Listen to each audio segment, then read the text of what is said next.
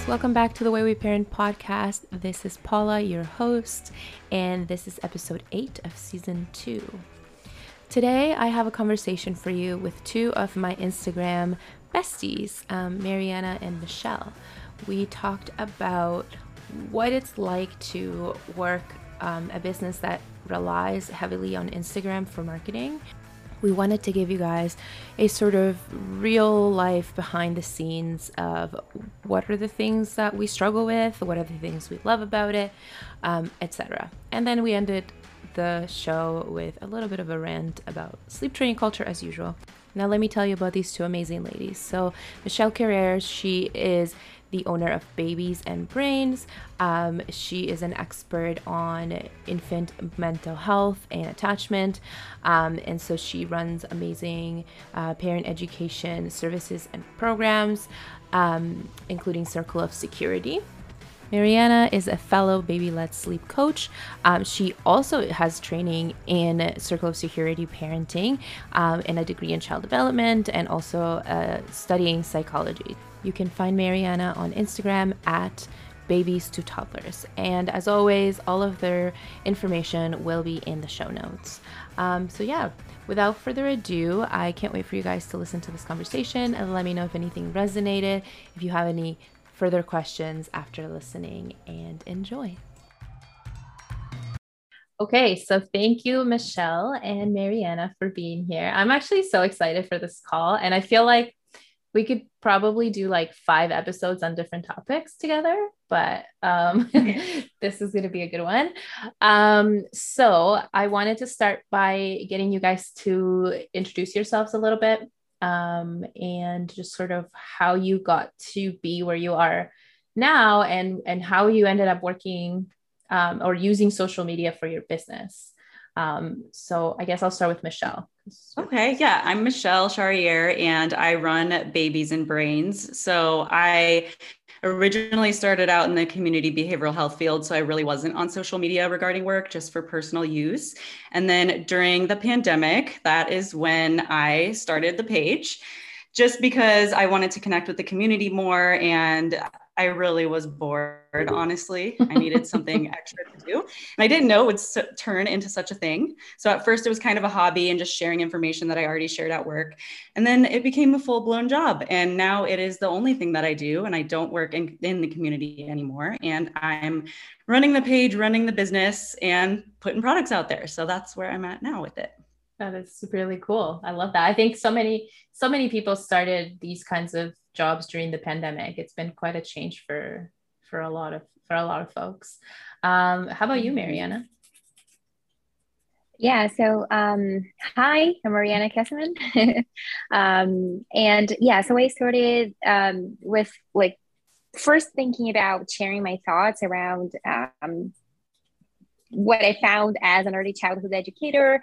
I wanted to share a little bit about how I felt as a mother too, and all the conflicting information that I was getting from the internet. And from that on, I decided to add some certifications around sleep, and also adding that to what I was writing about.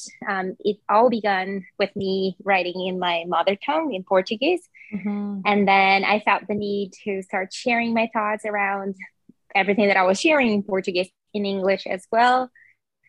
And yeah, so I've been sharing my thoughts on social media since 2018. Wow. And yeah, that's what I do. So you've been doing this longer than us. That's really cool.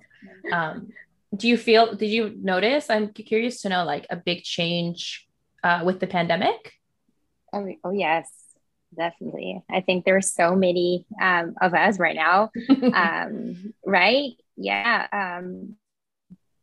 Because I feel that most parents right now are on the internet. They are looking for information, trying to bond with other parents, and trying to find like-minded people that kind of, support them in their decisions. And there is this huge need.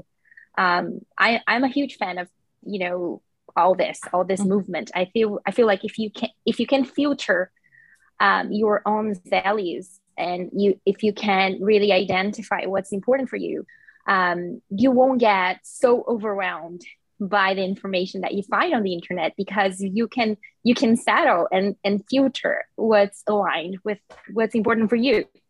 And this is the moment where you can find that information and rest on the fact that you will find your people. Mm-hmm. I think it's easier now than it was before. Yeah. It's, so as we're recording this, a couple days ago, we had the big social media blackout of 2021. But, Instagram, Facebook, we're all down. And I had an interesting conversation in my community when everything kind of came back about how people were feeling about it. And it's just so fascinating to me because I think most people have such a love-hate relationship with social media. And so many people were like, it was a welcome break, right? And I was like, okay, but I get that, but then you're here now. Like, why are you still here if you don't like it here? Right? So it's so I think what you're saying is so relevant, Mariana, because it can be such a negative place to be if you're on social media and you're seeing all the toxic stuff that's there. And then, but if you filter it, it can have so many positives too. So there's good and bad. But I think what a lot of people don't always realize, because a lot of people are consumers, and obviously we are consumers, that's how we started as well. But what they don't always know is what sort of goes on for the people like us who work on social media, who are there showing up and I don't like to use the word influencer because I think that has a different connotation. And what we're doing is also promoting our work that isn't social media based. You know what I mean? Like, we're not just promoting products like from other people and brands and whatnot. But regardless, there are certain expectations and a lot of stuff and assumptions that come with it. And I think that's what I wanted to talk about today, to share with people what it looks like from our end. Yeah. I mean, I myself struggle with boundaries around social media. And I think it's so much harder when you work on social media, because it's easy to put it down and just say, like, I'm not going to watch videos today. Like, I don't need to be on my phone today. But when you are running a business on there, any time you take off is time that you're taking off of marketing and selling and maintaining your livelihood. And so it's really hard to draw that line, especially when all of the accounts are linked. And so your personal is linked to your business and you can easily switch back and forth. And it's great that it's so easy, but then you just kind of get sucked in. At least I do. I get sucked in. I'm scrolling, I'm consuming, and also trying to market and sell at the same time. And then I'm really not doing anything well. I kind of have my hands in different pots there and I'm distracted. And I procrastinate. And I really realized that on Monday because I got so much done actually. But then I find it hard to actually take breaks like that on my own without it being forced. Yeah. It's really hard. I find the same thing. It's like you have, you feel like you need to be on and showing up and you feel like if you take a day off, then people are going to forget about you almost. Like there's this, you want to stay relevant. And at the same time, then you almost question yourself too. Then like, am I posting too many stories? Am I posting too often? Or do people even want to hear about this? Or, there's just so much questioning. At least I do. I feel like other people do as well, but, and just kind of questioning yourself. And then also, I don't know about you guys, but I know I struggle with even selling. Like I know I have offers that will help people, but I also don't like being too salesy. So there's that balance too. And I think like finding that balance of how much do I say like, hey, here's my cool course that you can buy, but without sounding like you're always doing a sales pitch, if that makes sense. Yeah, and there's the algorithm too, because it's not just, if you decide to take a break because you were really overwhelmed, there is more than just, the people maybe not feeling connected to you or judging that you were taking a day off, but also the algorithm. Because I take breaks. You guys probably saw that I often take breaks because I feel really overwhelmed. But once I'm back, I feel the pushback. There is a huge pushback from the algorithm. So yeah, so I think that's something else that we need to wait when we are considering, taking breaks, or even if you need to prepare something that you want to sell or something that you believe is relevant for your audience. Sometimes you just can't do it all, like all together. As Michelle said, sometimes you just cannot finish the projects you're working on because you feel like you have to keep checking the internet. And every time you go in and you answer questions and you check your DMs, when you see you were there for like, I don't know, an hour or so, and there's your life going on around you because it's not just your business, right? So I have a hard time with that too. Yeah. It's really challenging for sure. And even outside of that, then there's the expectations that come from people, right? So there's you drawing boundaries just in terms of like how much you scroll and how much you spend time on it, and where you're willing to, like, how much you're willing to spend on this app and this service and whatnot. But then there's the stuff that comes with the expectations people have. Like they want you to answer all their questions. And I know that can be really frustrating.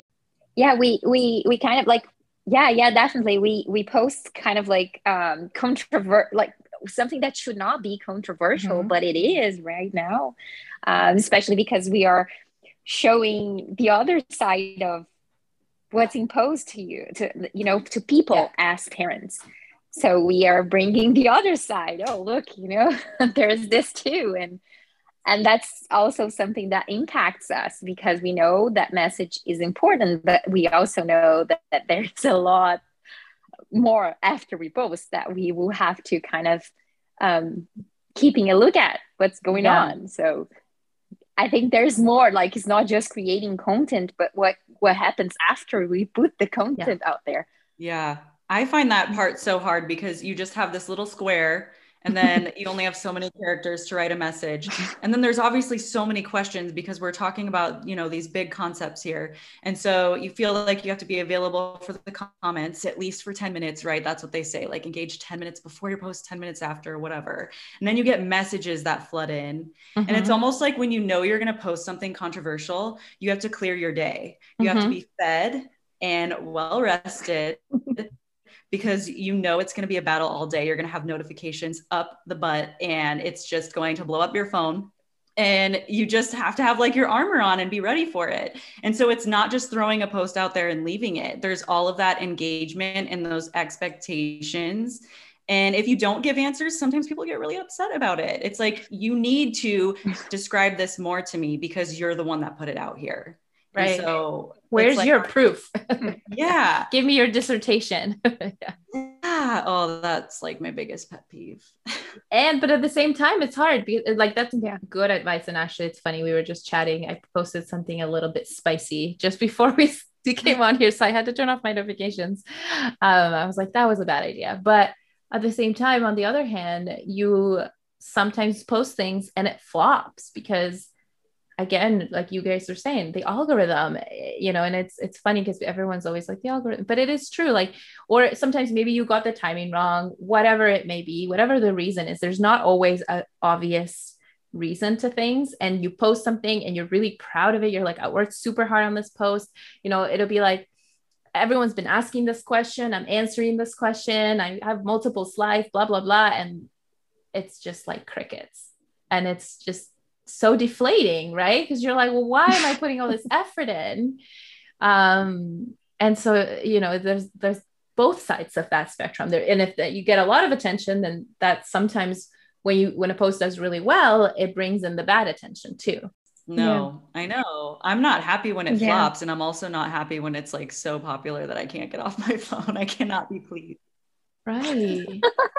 Yeah. And there's a lot of work for free that we do that I don't think that's clear to people, that we have to honor our lives outside the app, and there's a lot that we need to do to actually keep uh, our content going, and that sometimes we need to be paid for, and we have products to sell and keep us going, and that's actually our work. Sometimes I think it's really hard for people to understand that. I often see that when you are trying to sell something on Instagram, your story views drop drastically, and sometimes you have to keep pushing the product over and over again. That's not fun for us too, but yeah, this is also something that's so, like, it has been so challenging for me to find that balance. So, yeah. And there's this misconception that Instagram just pays you if you have a big following. Like I remember when mine started to grow, people are like, oh, are they paying you yet? And it's like, that's not how it works, at least not for me. I'm like, I don't know like who is getting paid a lot from Instagram, but I mean, Instagram had where, you know, they were giving you a little bonus to do like lives, but really? That's and they didn't drop, like they slowly like dropped it out. I think everyone's going to like eventually have it, but that's the only time that there was like an offer where I would get paid just for being on Instagram. So I think there's this misconception, well, it's like you're just a post factory and you're just getting paid for it. And like they don't realize that that's free time. And that's the time before where you have to think about a post. Like sometimes I'm just like laying in bed and I'm like, what am I going to post today? And it takes me like an hour, and then you have to word it, and then you have to design it and then put it out there. And so, it is a lot of free work. Yeah. Well, and I think that's really important. I think that's becoming, you know, because these days everybody's on social media, everyone. And so there's that expectation from people that you're putting out free content. So like, why shouldn't I just ask you the questions? Like, you're the one, you know, it's like you said, like, you're the one who started this conversation. So why can't I question you on it? And it's like, you can, but I can also say no, because this is my free time. And so obviously, you know, that's where the lines get blurry, right? Like we post these things because we care and we're genuinely passionate about these concepts that we're talking about. And obviously we want to give to people. Like I love my community on Instagram. I love the people I talk to every day, and not necessarily the ones that pay me, right? Like some of them will hire me and some of them don't need to hire me. I actually have a lot of followers who don't need my services. They just follow me because they enjoy following me and we have good conversations together. So we love that aspect of it. And at the same time, it can be really draining when people are expecting so much of you. So it's like, you know, and then you'll get those DMs where somebody is like, what about blah, blah, blah, blah, blah. And they ask you like paragraph long questions. And when you say, hey, let's have a call, they ghost you, or they even get like offended, you know, like, why, how dare you, you know, ask for money when I'm asking you a question or something. It's crazy. Mm-hmm. Yeah. And the, like what Mariana was saying about the algorithm, and like when you start selling, your views drop. I wholeheartedly believe in that. I don't know where the proof is. I haven't seen the proof, like as far as like it's written anywhere, but it's an experience. Like it's just so clear to me that you can go from like having 8 to 10,000 story views consistently, and then you try to sell something and you're getting 800. Like, and it's so annoying because Instagram needs us. And then we also need Instagram. And so we want to be mad at Instagram for it, but we can't really do anything about it. And then I get all these ads like promote your story, promote your story. Like I got so many yesterday. That's when I started announcing my webinar. And it's like, okay, so you're going to drop my views unless I pay for them. And I have to work extra hard now. Yeah. It's frustrating and it can get really draining. And so, you know, I think what you do, Mariana, is just taking breaks sometimes is what we all need to do, because you just have to kind of not let it become your whole world. But I think the other point that Michelle made is important, is like for some of us, it is our livelihood. And so again, that's where it becomes really tricky to draw that line. Like I get, as a consumer, if I'm just posting like a personal page, I don't post on my personal page anymore, but I can definitely choose not to post on my personal page and like, whatever, like no one cares. But if I have something that I need to sell, if there's a product I'm promoting and I'm not posting, then no one knows about it. And then I don't make money. And then I don't have, you know, an income for my family. Yeah. So that I can stay home with my son and do this. Like it is a cycle. And I will say though, there are more people who are starting to understand this. I think it's starting to become known, like as you know, our society sort of progresses, and social media is a job for so many people. I think more people are starting to understand that. Whereas I think the old school mentality was like, you can't work on social media, that's not a job, that's not a thing, right? But then there's still, like, again, the people who don't quite get it and demand your time and effort. So I mean, I think you want to kind of, I don't want to just sound like a downer for anybody who's listening. But I want to give people just sort of an idea of what that looks like so they can understand, and sort of the things that we appreciate, I guess. So for example, I appreciate people who, again, maybe won't buy my products, but they'll share my content and they'll, you know, boost, like make comments, and that helps boost them, right? It helps more people see it. So yeah, they're not necessarily like, because you could say like, well, I don't have money to buy from every single person I follow and like and learn from on Instagram, and that's totally fair, but you can still do things to support that person. Mm-hmm. Yeah, there's some really cool people that have been there from the beginning, and I don't expect everyone to buy, you know, something, and I don't only like the people that buy something. There are really great supporters out there, and they'll pump up your post, and they'll, you know, comment on it, and they'll even, you know, take on some of that advocacy too, which is really, I think, why we even started these pages, is to spread the word to a bigger audience. And so it's amazing to see, like, I love when someone learns something and then they're putting that message out there, because I'm only one person. Mm-hmm. I can't do that all over the world. But then we have these other people that, you know, really resonate with those messages, and then they spread them. And I think that's the beautiful part about it. And that's why I wanted to get on this platform, because I was working with my community before, which is amazing. And I love it and I miss it. And I'll probably go back to it someday, but that's just my community. What about everyone else in the world? So I think that's an amazing part of it too. Gosh, yeah.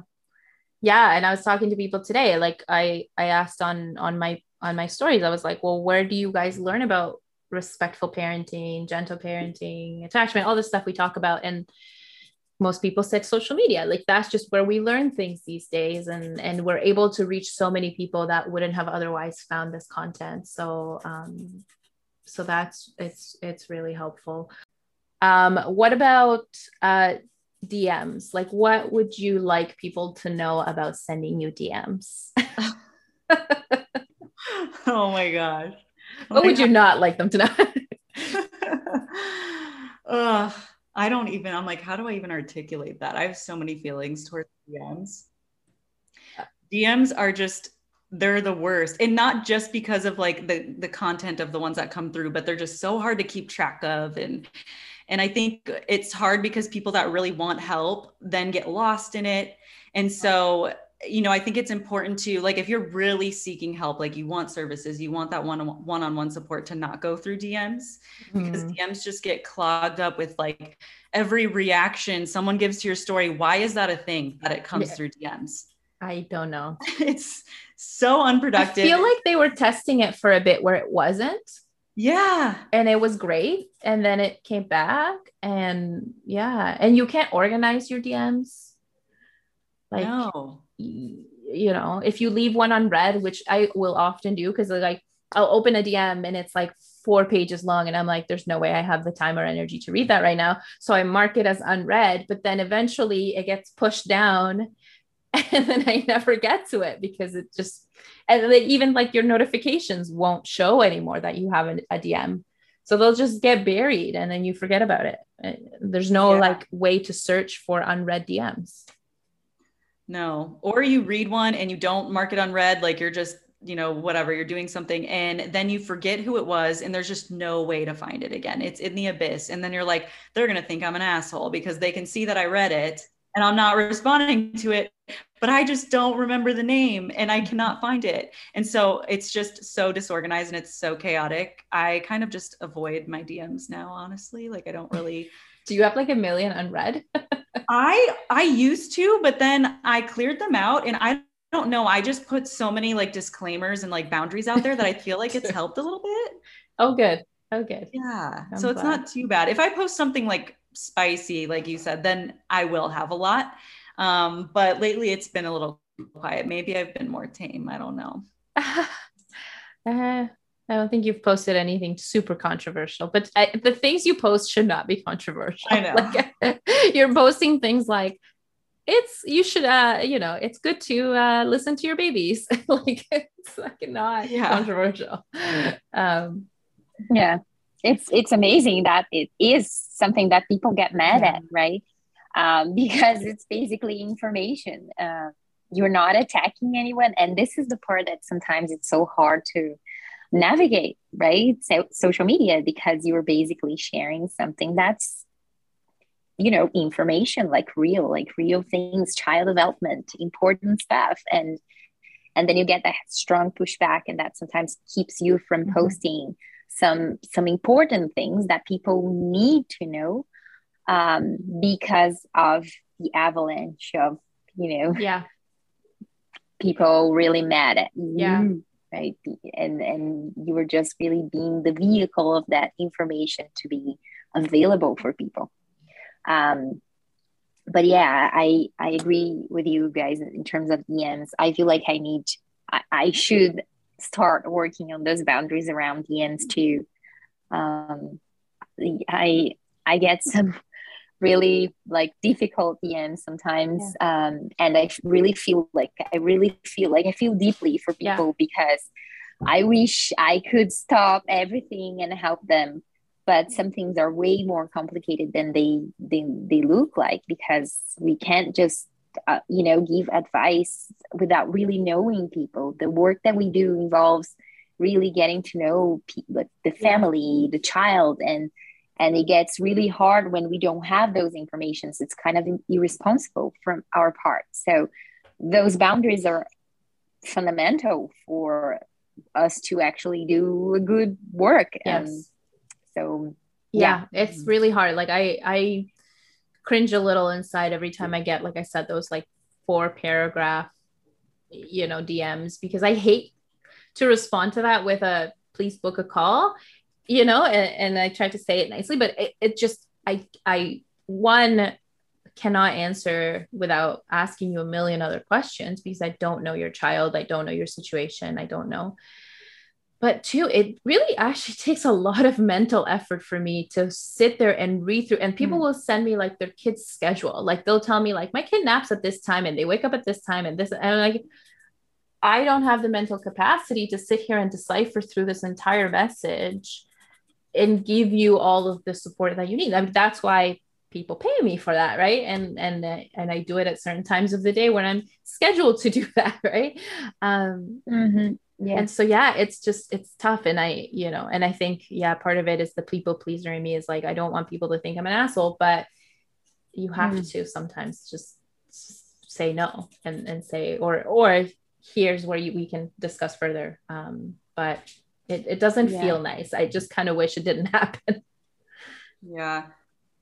And even when you were answering like Q&As, there's always something that you are right, that you are not really being able to cover, because you just have that that little space to share. And then I often focus on one area, which is the first one that sparkles for me, and then I write about it. And if I go back to my answers, I always have something more to say.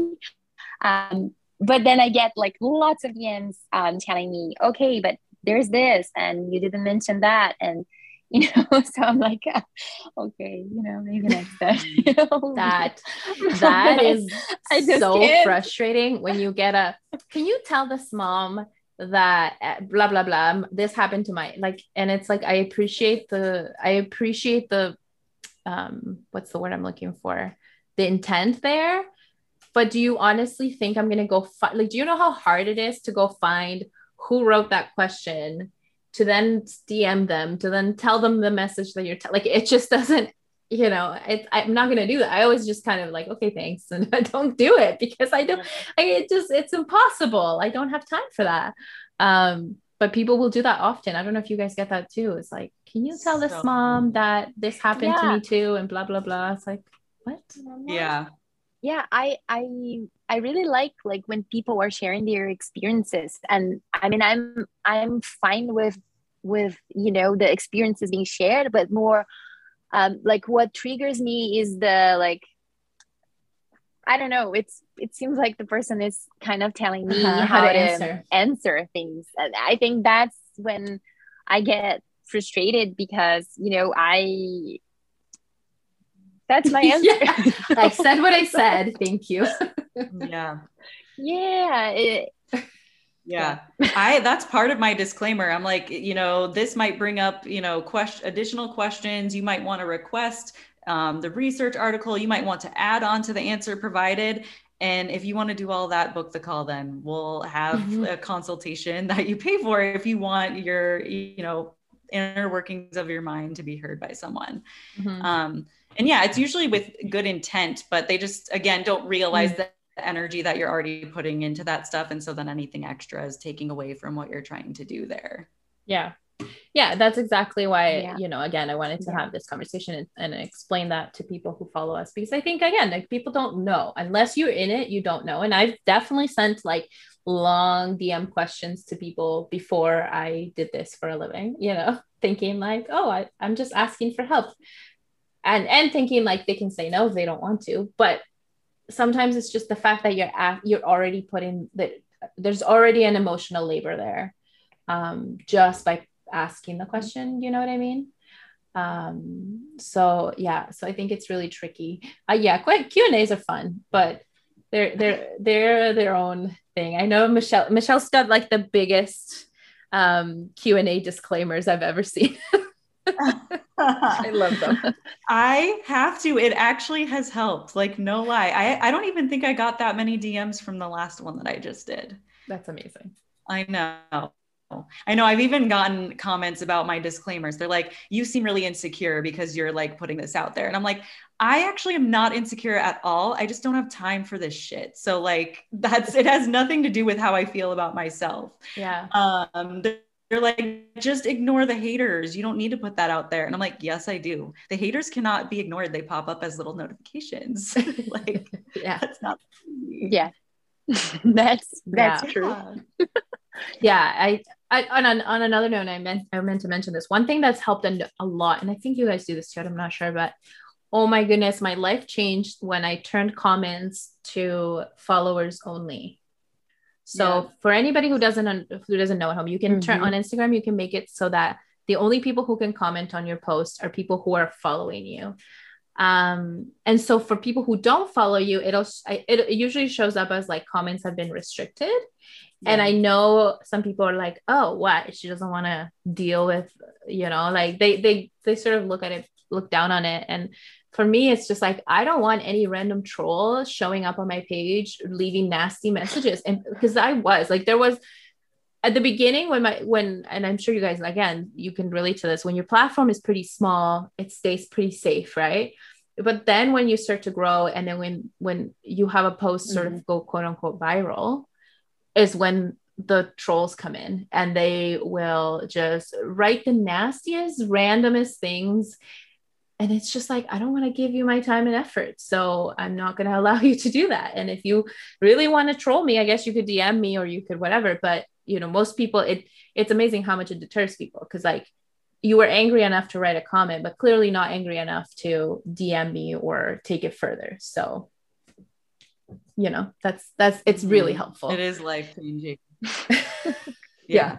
I've had it like that. I've even had my story replies turned off, and I forgot. I used to kind of go back and forth. Like, I'll turn them off when I'm doing a poll and I get a lot of kind of like random comments back. And then I just accidentally left it off, and it's just been amazing. So I'm leaving it off. Do you still have them off? No. Yeah. Well, you can have it off for anyone that you're not following. So Oh. yeah. Oh, I should so it's play still around like with that. Oh, I didn't know that. I didn't know that. That's Yeah. genius. So smart. Yeah. Wow. That's probably why my DMs also haven't been too crazy. So People try and they can't DM you. well, and some people will work around it. You can send the slide to me, like with the little like airplane arrow. Oh, okay. And then you can comment on it, but you can't just like, there's not a little reply box down there. Oh, that's good. But then the person really, really wants to do Yeah. that, Yeah. right? It's just, But you know what? It helps, okay. right? Like you got to make people jump through hoops. Because again, that's I think the issue with social media is that it's so easy and it's so accessible. And that's where, again, the trolls or even just people who disagree with you, they feel so empowered to just da da da da da, I disagree, da da da da da. And it's like they don't take the time to stop, to think about it, to realize that there's a real human being behind the screen.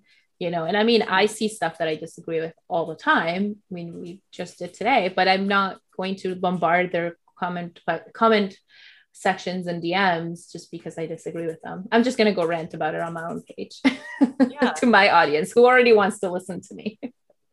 Yeah.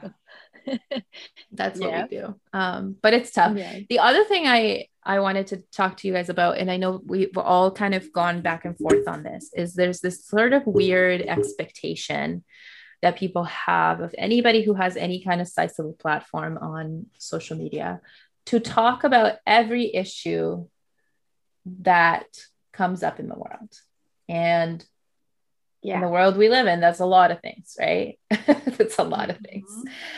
And it's tough. And I know because I know you guys and from chatting with you that we all care very deeply about the things that go on in the world and we have our strong opinions about it. But yeah, it's been a tough balance. So I'm curious to know your thoughts on that. Yeah, that is such a hard area for me because I originally felt like if I didn't speak about something that I was going to be perceived as a bad person, that I'm not using my platform for good. Right. Because that's kind of that's the perception that's out there, that if you have a big platform, you have to use it for good. Like you have to fight evil and put these messages out there. And then I posted about something I didn't really understand, and it wasn't the best post that I shared, and it was with good intent, but it was just something that I should not have been talking about, and I got so much pushback, and that really made me kind of take a step back and think about, what do I really want to share? What am I passionate about? What do I understand? Because I also don't want to be spreading misinformation, and it's so easy for a post to look like it's legit. And you're like, okay, I'll just grab that. That's the message I back up and I'm going to put it in my story. And then it's not. And then you do look like an asshole and it does make you look bad. And so I have kind of stepped back from sharing, especially about global issues. That's just not something that I am well versed in. Yes. And then there's also the other part of me where it's like, well, should I research that more then? But then I can't put the time into my platform, the things that I do understand and I'm passionate about. And one person cannot be all knowing. We can't be well versed in everything. Yeah. I think that's important for us to, understand. Right. Right. I think it's like, the sort of mentality people have, it's like, if it didn't happen on social media, it didn't happen. So I think that's where, and it breeds that performative activism, right? And so it's like, if you didn't post about this terrible event, then obviously you don't care. But that's not the truth, right? Like you care and also not feel like it's your place to speak on those issues. How do you feel about that, Mariana? I know you're usually pretty private about stuff too. Yeah, I feel the same way. I think Michelle just described my exact thoughts on all this. For example, I feel it's complicated to talk about most things, especially because we all have different experiences, right? And coming, like, I am Brazilian, so I feel like I have a different way of seeing the world too, that I don't share with most people around me. And I often have to reflect a lot before engaging on this in this whole world of activism and all of that. because I don't feel represented too in many ways. And I feel in the end, I have to pause a little bit and, okay, let me take deep breaths here. There's a lot going on in my country too. We have so many issues right now. And sometimes I get super overwhelmed with all the information. Because so I think there's that. There is this whole thing about our perspective, right? Yeah. And it's complicated, and sometimes I just need to pause a little bit before I do anything. And I feel like there's this huge pressure that you need to respond, that you need to position yourself, but sometimes my positioning is not available out there for me to share, from other people. I am a person who needs time. I need time to process all that. COVID wise, and all the things that, like everybody has an opinion and everybody has a cause. And so right now I'm feeling like super overwhelmed about, what's happening in my country specifically. It has been really, really, really tough on people. So I feel like I have to choose what I am going to share for these parents, especially when we are talking with, so many mothers who just had their children, and they have this, they're flooded with emotions. And I don't know. I think we have, this is our responsibility to kind of reflect before we share. Because these moms are taking care of little ones, and these little ones will be impacted by their mothers, by their parents' emotions. And if I am talking about this all the time, and I'm talking about self-regulation, about, parents self-regulating so they can co-regulate, and then I'm also flooding them with things that unbalance them, I need to at least pause a little bit before I go ahead and share those things and really evaluate if that's something I want to do right now. That's a really good point. I love the way you put that. Yeah, no, but I agree. And I've come to that conclusion myself, and it's taken me a little bit longer perhaps because I have been more outspoken in the past, and it's complicated because on the one hand, I do think that because people would say like, stick to sleep, stick to whatever. And I don't think that's fair either. I think every person is a well-rounded human. We have opinions about more than just sleep or parenting or whatever. But I think it's important to also, I do question that more now and how much I'm putting out there, because I did realize like, okay, people are here on this page to hear about this particular topic, and they don't need to be flooded with all these other things, because there are pages who are dedicated to that, who know what they're talking about better than I know. Right. And so then my internal sort of battle was, well, isn't that a privileged position to be able to say, I can turn this off and not think about these issues that are happening? But what I realized is that, when it comes to babies, I always sort of remind people like where we came from and how babies are the way that they are based on evolution.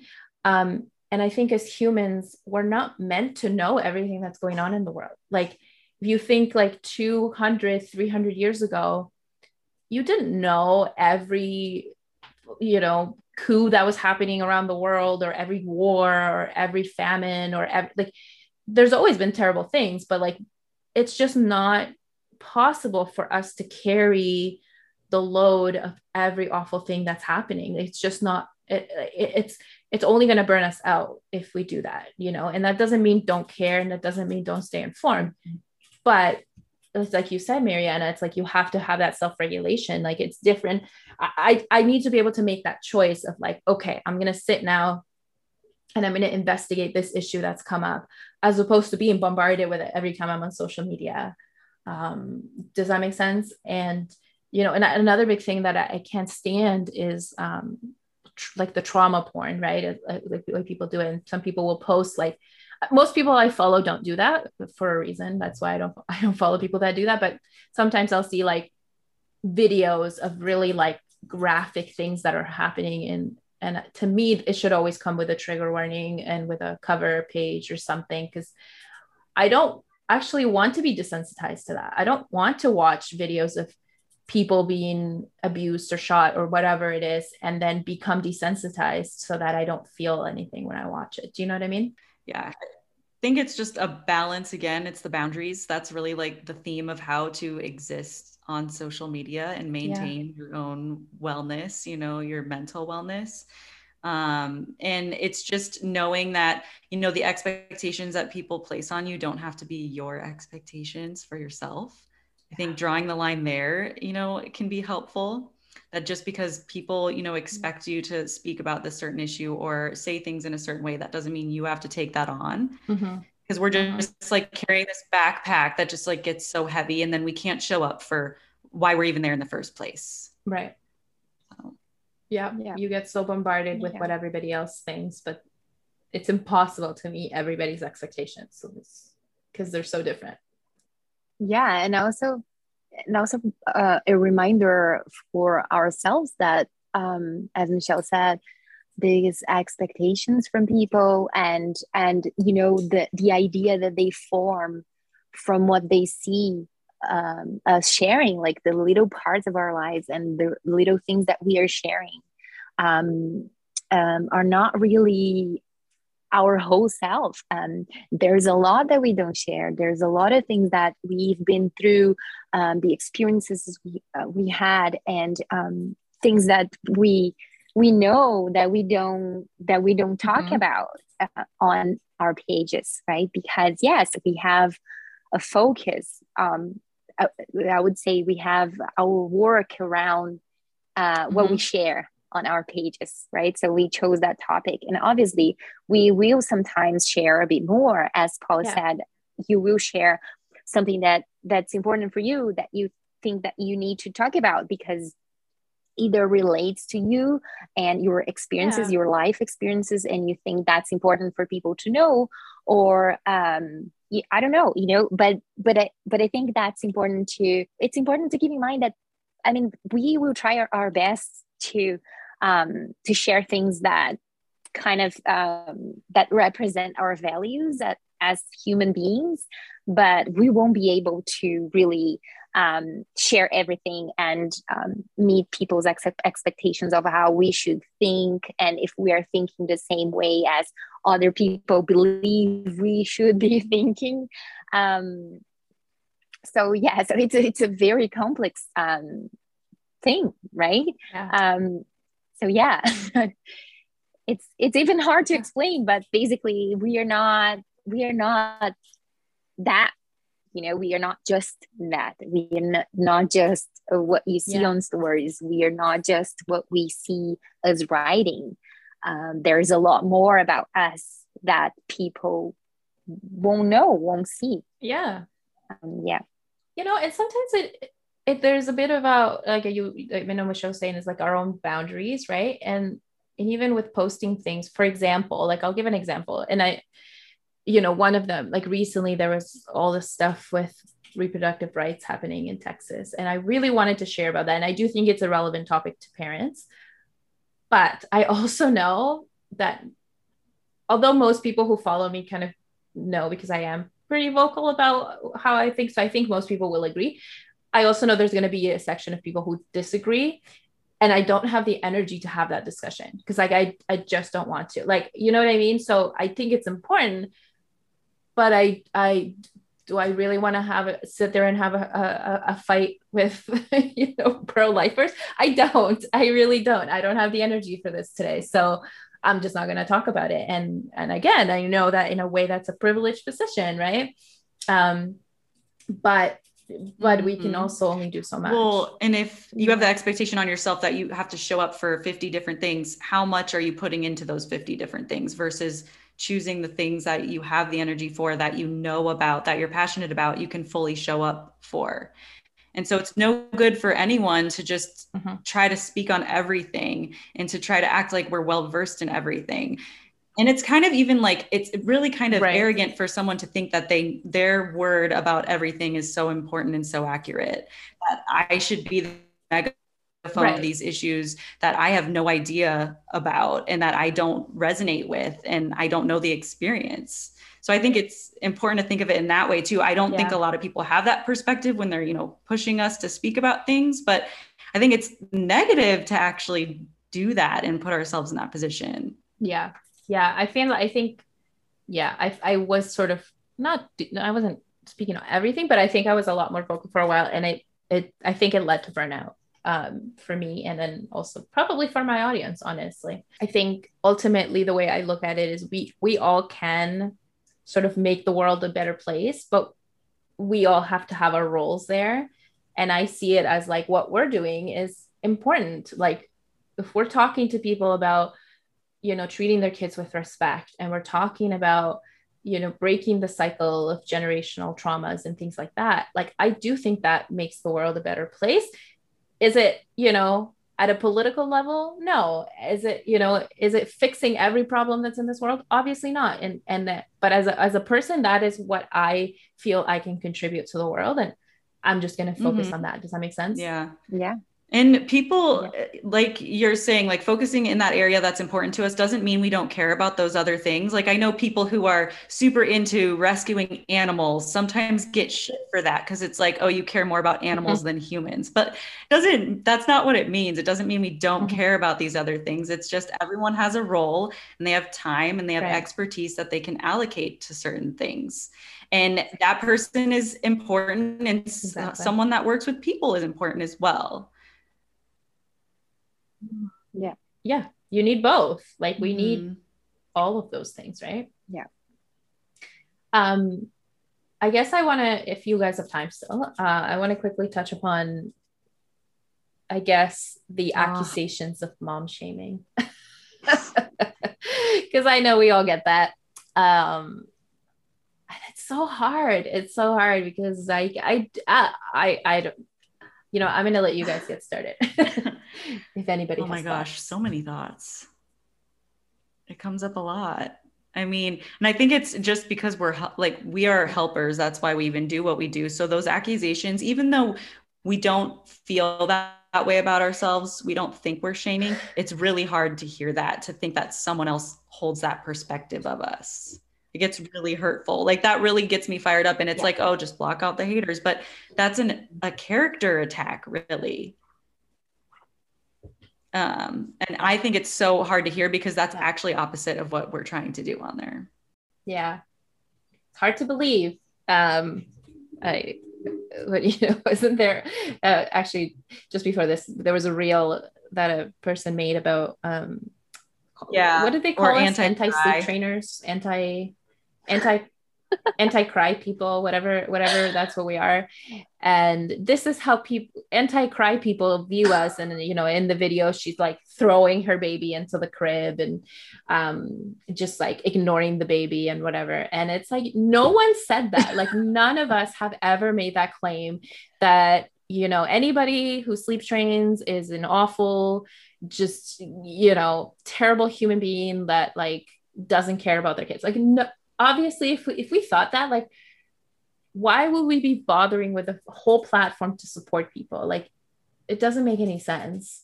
But it's that polarization. Like, I feel like in this day and age, everything has to be so black and white. Like, people can't find the nuance in things and can't listen to each other without accusations, Yeah.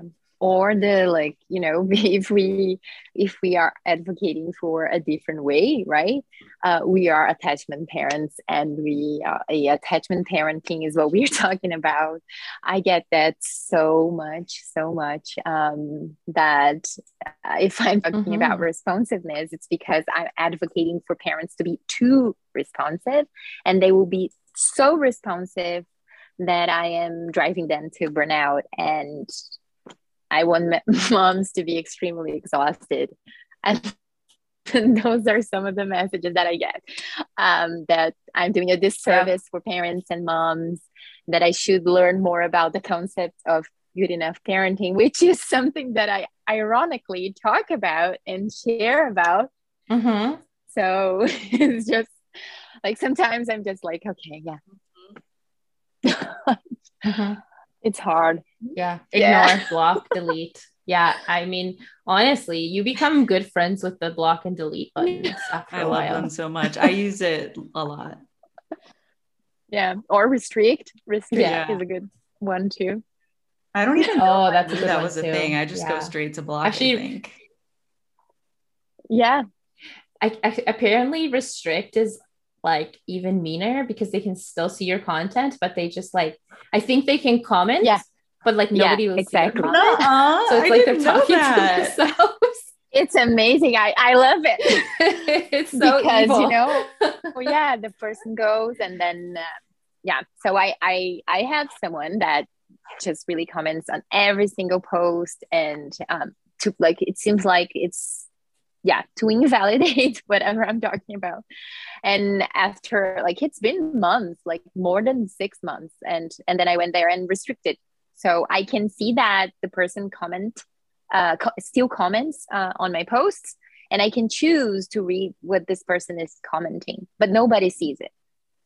And that's amazing. And then you can choose if you want to know, and if you don't, then nobody replies, nobody sees it. Yeah. I love that. I've never used that's that. amazing. Yeah. I might have to try that. But yeah, I mean, it's so hard because specifically with the stuff that we talk about when it comes to parenting, people feel very it's personal, and I understand it. Like, I get why people feel that sense of shame and that sense of guilt when you talk about these things. And I mean, it comes up for me too, right? Like, that's just normal part of parenting. I mean, I know, Michelle, you do the whole circle of security thing. Like, the whole point is that we're all triggered by things. Like, we all have, our own baggage, and it's going to come up for us. But just because something that someone did triggered me, it doesn't mean that that person meant to trigger me. And it doesn't mean that what that person is saying is wrong. And I think that's what the issue is, that we can't have productive conversations if we're shutting people down by telling them that their information is making them uncomfortable. It's just that personalization of right? everything. Like, everything that I see on my feed is directed at me specifically. And then it's really easy to take those things personally as an attack, when really we're talking to such a big audience. And if you don't like the message or it doesn't resonate with you, it's up to you to curate your page and look elsewhere and find a group that is more supportive of your values. We can't possibly filter that for 20,000 plus people. That would be impossible for us to do. Yeah. And we won't stop talking about these topics that are important because someone might feel that's something that makes them uncomfortable. I think that's something that pretty much serves to everything that's been discussed right now, right? So you will continue to discuss something that's important for you, and then you decide, okay, so I don't want to hear that message, right? As Michelle said, you can curate your experience, right? That's the beauty of the whole thing. You can unfollow, you can just unfollow is a great idea. So if you are not agreeing, or if that's something that's really not doing good to your mental health, or really making you feel that you are not good enough as a parent because of those messages, because the whole point, at least for me, is to share things that support parents, and helps them not feel so lonely in their decisions. But then, I know that some people that won't resonate, and that's okay. That's fine. And what bothers me the most, to be honest, with the whole sleep training and anti-sleep training thing, is that is this idea that there is such thing, because what most of us do is we really want to understand about child development. We we have experience in this field, and we want to advocate for children, because in this supposedly, I don't know, fight that exists against sleep training and anti-sleep training, the child is the one that, you know, is at stake. We are talking about this parents, not because I don't think that the goal is to compete with sleep training. We're not saying, hey guys, come here because my service is fast. No, we are telling them that they actually don't need to do that. And there are other ways that they can help. And most of us have so many resources for free that can support these parents. But yeah, you know, the main goal is to actually protect childhood. It's to protect infants' mental health, is to share this information. And with that, we're not telling the parents who already sleep trained that they are horrible people. That's definitely not what we want. That's not the point. And yes, we understand that attachment is not just attachment parenting. One event, right? No, it's just that when we are talking about all these things, people always label us as attachment parenting advocates, which is not true. And we know about crunchy. We're all crunchy granola bar hippie parents, and we know about attachment theory. We've studied that. We are familiar with that. So sometimes I feel like there is this blame game where they tell us, oh, you don't know about attachment theory. We're talking about, no, we're not. We're talking about the same thing. Yeah. But we are really advocating for children. And I like that you brought up like the competition and like the selling, and that's really not what we're doing, because I have found that I'm actually a terrible businesswoman, because I don't convert discovery calls, because most of them are, you're doing just fine. Your child, the way that they're behaving is normal. That's expected. That's within an expected developmental range. And so I'm not trying to make you feel like you have a deficit. I actually spend so much time just reassuring people that they're doing okay. And that's and so that's not what we're about. Half my posts, I mean, some of my posts are angry posts against sleep training industry, and again, it's sleep training industry, not parents. But half of my posts are, your baby is normal, it's okay that your baby takes short naps, it's okay that your baby's doing this, don't let them tell you, like, you know, I'm literally just helping people for free, because the more I tell them their babies are normal, the less they need any services. And, you know, so if I was like an evil business person, I definitely would not conduct myself in the way that I do on social media. I mean, if anything, all of us are terrible business people. Yeah, that's right. We would rather not have clients, right? Like, we just want everyone to feel secure in what they're doing and with their biology and with their instincts and all of that. And it would be great if I didn't have to have a role. It would be great if people believed those things about themselves already. And that's kind of where the fight, you know, quote unquote, with the sleep training industry comes in, is that they are making people think that they have a deficit, and then that's where we can sell. But we don't want to do that. We want you to know that you're already capable and you already have most of what you need. Yeah, and perpetuating this idea that the solution for everything is sleep training, right? Because if we think that the solution for sleep and everything is sleep training, then we are not really paying attention to what's happening around this, right? And why parents don't have maternity leave, paternity leave enough, right? Why we are not thinking about society as a whole? Why we're not considering those who are more vulnerable? Why we're not advocating for, so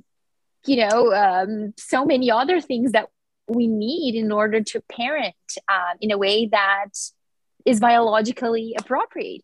So I think we are kind of, because we still, right? We are just ignoring all these other things that are really driving us to this situation we are at as a society. So yeah.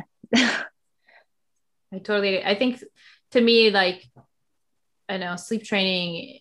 Yeah. I mean, like my whole focus isn't against sleep training, but the way I see it is like, it's a symptom of a bigger Yeah. issue. Do you know what I mean? So it's like, it's not just about that. Like, it's not, I don't really care that, you know, the neighbor did cry it out with her kid.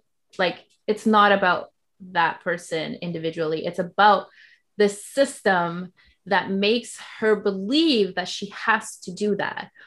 You know, it's about the system that's made it so that she doesn't have the support she needs to respond at night and still get rest. Like it's a bigger issue than just like, oh, Jenny over there sleep trained her kid. Like, I don't care. Like, if that worked for you and you're happy with your decision, Yeah, that's great. You know, like for some people, they really, they're happy with their decision, and we can coexist. And believe it or not, I have friends in real life who've sleep trained it. Like, it's not a make or break. Like, it's not the end of the world. But yeah, I just hate that it has to be so polarized, because I just think like we're not listening to each other yeah, or if we're not having proper conversations. Yeah, or that it has to be the norm, right? Because this is the issue.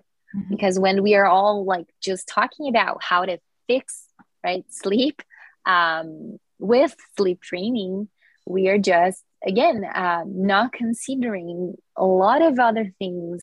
It's easy, right, in a way, because okay, so if you're having a hard time, then with sleep, then you just hire a sleep consultant. They will have all the you know the methods that, as some of them say, work, right?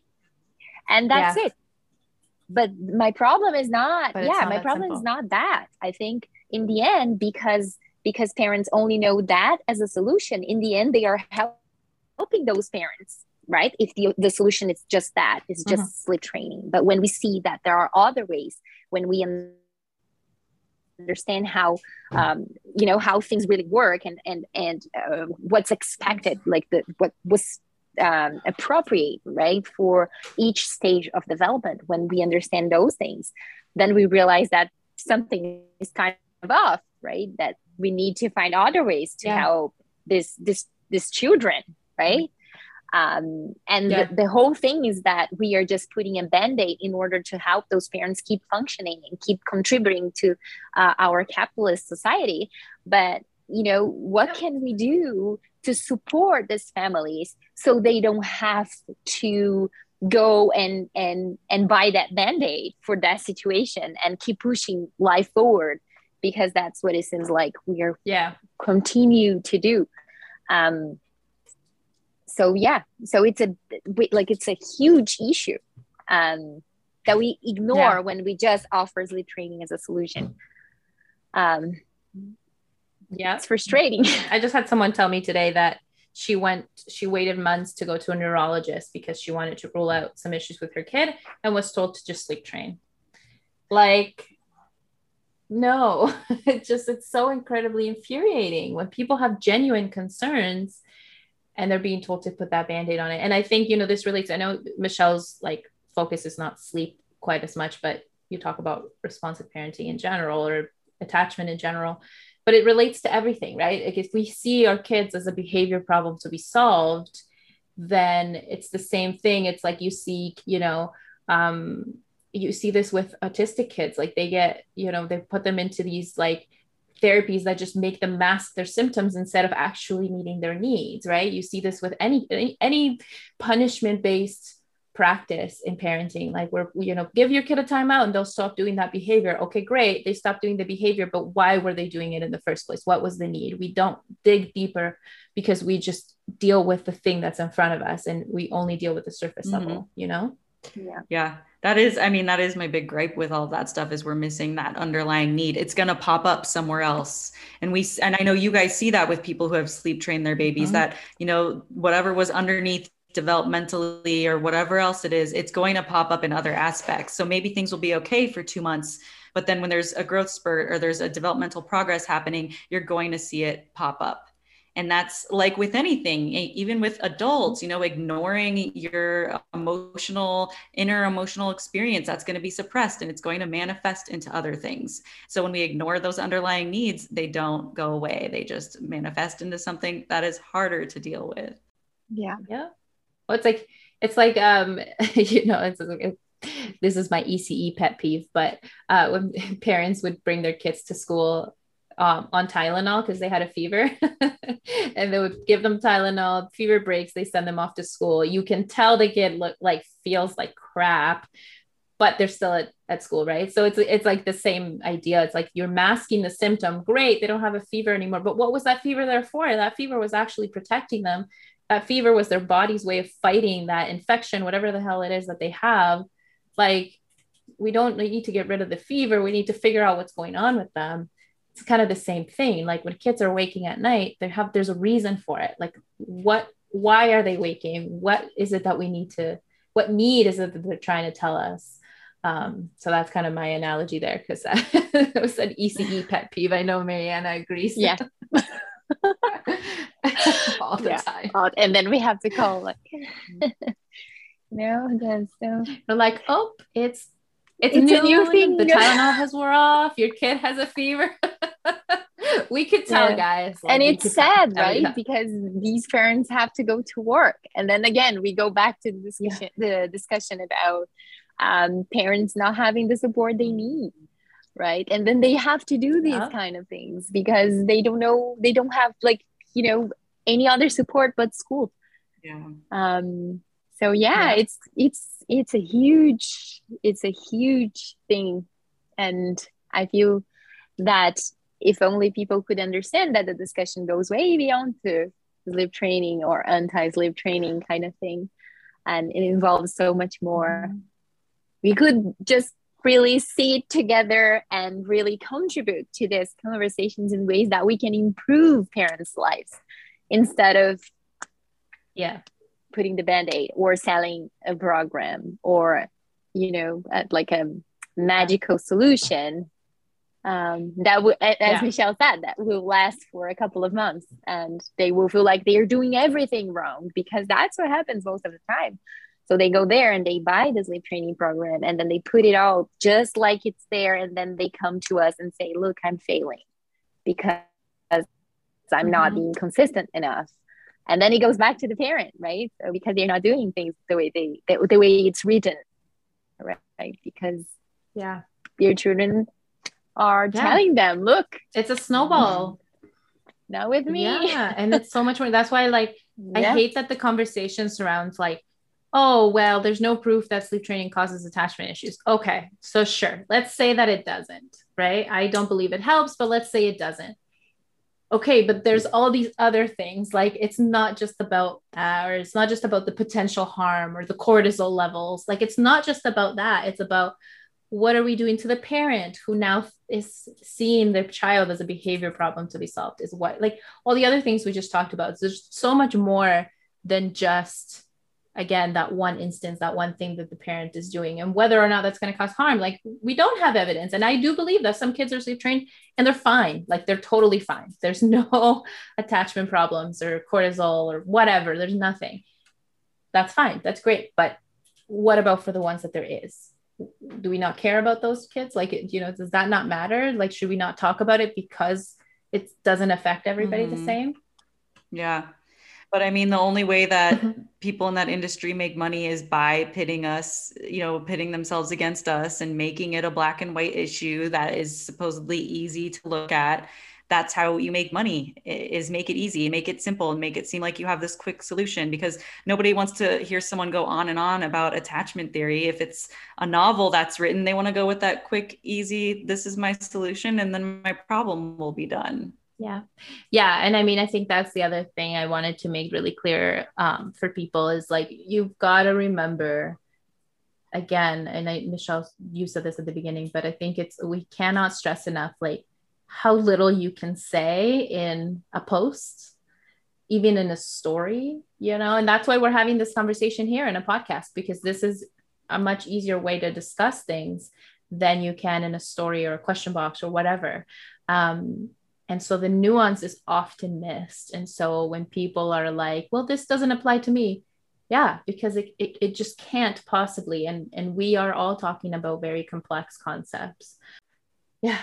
Yeah. So, yeah, I mean, I really appreciate you guys taking the time. And I think we should do another episode sometimes, maybe something a little lighter. I know we're all kind of feeling a bit tired and exhausted anyways, but if you can leave a message with anybody, what would it be? I guess I'll start with Michelle again. If you could leave a message for people listening, what would you want them to know? Oh my gosh. Wait. I might put you need on a the spot second for that one. I think, okay, if I were to leave a message for those listening, what I would say is trust yourself, block out any noise that causes you to distrust yourself. Know that your space is important and that you can protect that. And it's okay to put up boundaries to keep that space sacred to you, because your well-being and your values are important. Yeah. I love that. Mariana, do you have anything? So, yeah. So, yeah, for me it would be to really follow your heart in terms of what you think is best for your family, for your child. Where can people find you guys? And what can you help them with so that we can at least leave you guys with? So you can find me at Babies and Brains on Instagram, Facebook, and then babiesandbrains.com is my website if you are seeking out support.